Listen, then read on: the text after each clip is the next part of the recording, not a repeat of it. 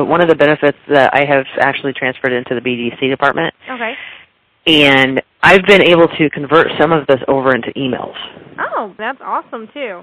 I mean, it helps as far as phone calls, but being able to convert to email, you kind of have a different way of wording things, and it doesn't sound so robotish. Perfect. Would you say you saw an increase in appointments since you started the phone training?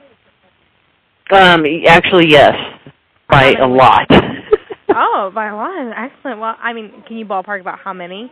I can actually give you an exact. My first 2 weeks, I was in BDC, and kind of going through with some of the phone training. I've got,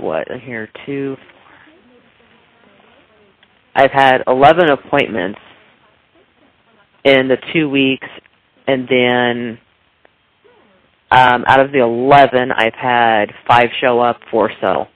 Oh, wow, that's awesome. So would you say you saw an increase in your sales from your appointments you're setting too? Yes. They've bumped up by half.